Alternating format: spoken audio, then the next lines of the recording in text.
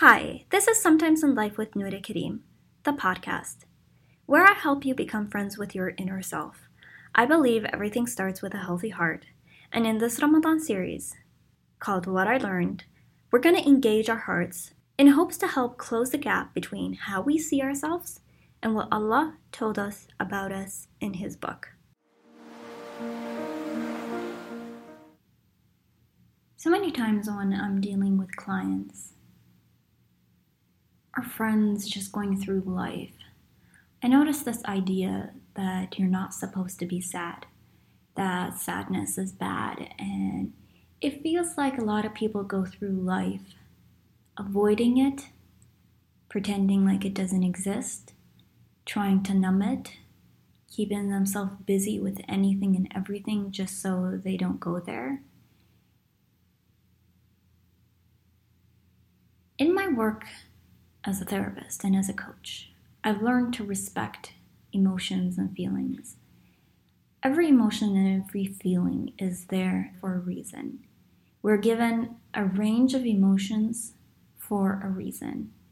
And honestly, life wasn't created or meant just for us to be happy. And I'll do more episodes on the topic of happiness and break it down a little bit more with you guys, and we'll break that a little bit more. Today I really want to focus on sadness and how we deal with it. You were given sadness as an emotion for a reason, the same way that we were given all the other range of emotions. Emotions are basically there to guide us to the purpose of life, which is figuring out what the purpose of life is and then living that. Finding God, finding ourselves, finding God, and putting ourselves to work in order for when it comes to an end, we go to heaven.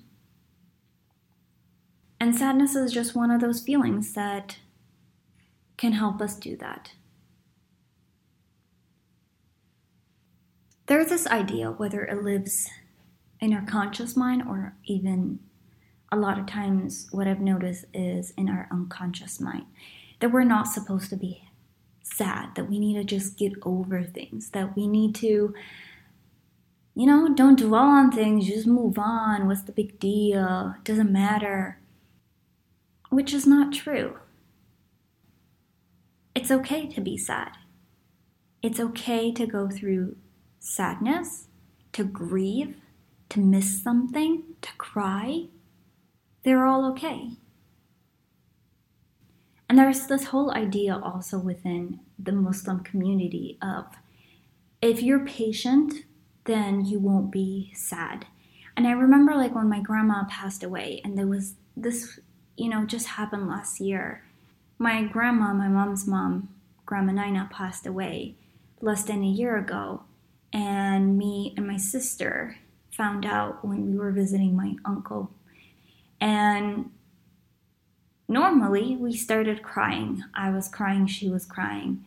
And I love my grandma. And I remember my aunt, I know she intended well. She told my little sister not to cry. Don't cry, you're going to hurt your mom.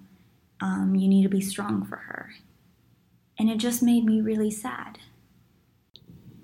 And of course, that's when my mama bear comes out and the therapist and the coach inside of me gets triggered. And I said that it was okay for her to cry. If she wanted to cry, she can cry as part of the healing process. And it's even okay for her to cry with my mom, because my mom probably needs it too. If she felt like crying, it was okay. I feel like even within this Muslim community that there's this idea that if you're patient, you're not going to be sad. And you can't be patient and sad at the same time, which is not true. I'm reminded of Prophet Jacob and Nabi Allah Yaqub. When his son was taken away from him and he suffered loss and tragedy, his boy was gone and he didn't know what happened to him, and he kind of suspected and kind of knew that probably his other boys did something to him. And he said, فَصَبْرٌ جَمِيلٌ. So beautiful patience. Yet it's the same Yaqub, it's the same prophet Jacob that said, إِنَّمَا أَشْكُو بَثِّي وَحُزْنِي إِلَى اللَّهِ. That I only complain my suffering and grief to Allah. And he's the same one that said, يَا أَسَفَ عَلَى يُوسُف وَبِيضَّتْ عَيْنَاهُ مِنَ الْحُزْنِ فَهُوَ كَظِيمٌ.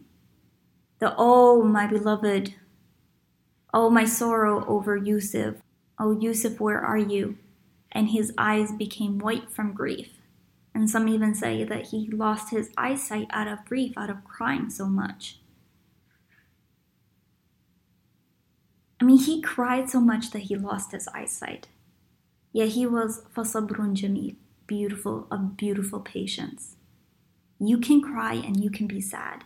He also said, إِنَّمَا أَشْكُو بَثِّي وَحُزْنِي إِلَى اللَّهِ وَأَعْلَمُ مِنَ اللَّهِ مَا لَا تَعْلَمُونَ. That I only complain my suffering and my grief to Allah.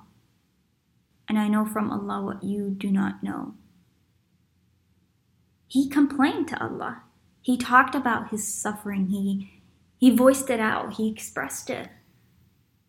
And he cried. And he lost his eyesight. But he was still being patient. Just because you're sad does not mean that you are not patient anymore or that you're doing something wrong.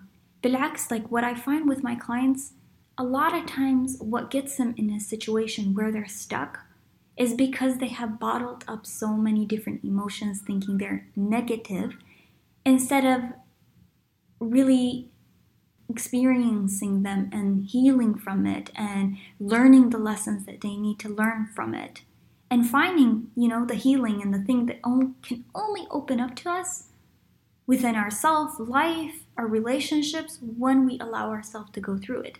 Even in forms of numbing, oh, it doesn't matter, oh, who cares anyway. Those are all somewhere underneath, we're rejecting them. Even if it's on an unconscious level where we pretend or think that it doesn't really matter, but somewhere deep down inside we're rejecting it. We're not letting it happen. We're not accepting it. We're not letting the emotions through. We're not letting those emotions do what they need to do. There's so much I could talk about this. So that's what we'll do. In the next couple days, we'll talk a little bit more about that. I also want to talk about why Prophet Jacob said, إِنَّمَا أَشْكُو بَثِّي وَحُزْنِي إِلَى اللَّهِ, that I only complain my suffering and my grief to God, to Allah, and if that's true or not.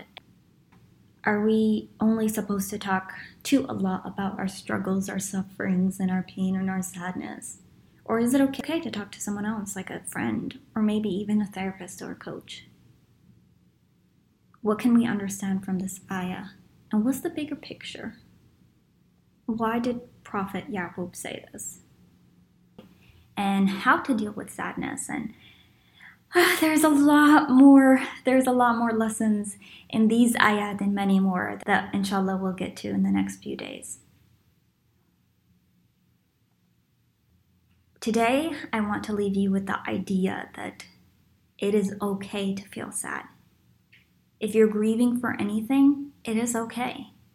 Even prophets grieved. Even they cried. I mean, even Umar, like what I think of him, like Umar, one of the descriptions that was given to him in Nukan Bakkai, that he was a crier. Yet he was one of the strongest men that ever lived and that held justice and everyone feared. But there was still softness in his heart. So if you're sad about something, it's okay. It mattered. You're sad because it mattered. And that's okay. Sometimes in life we'll go through grief and go through sadness, and that is okay.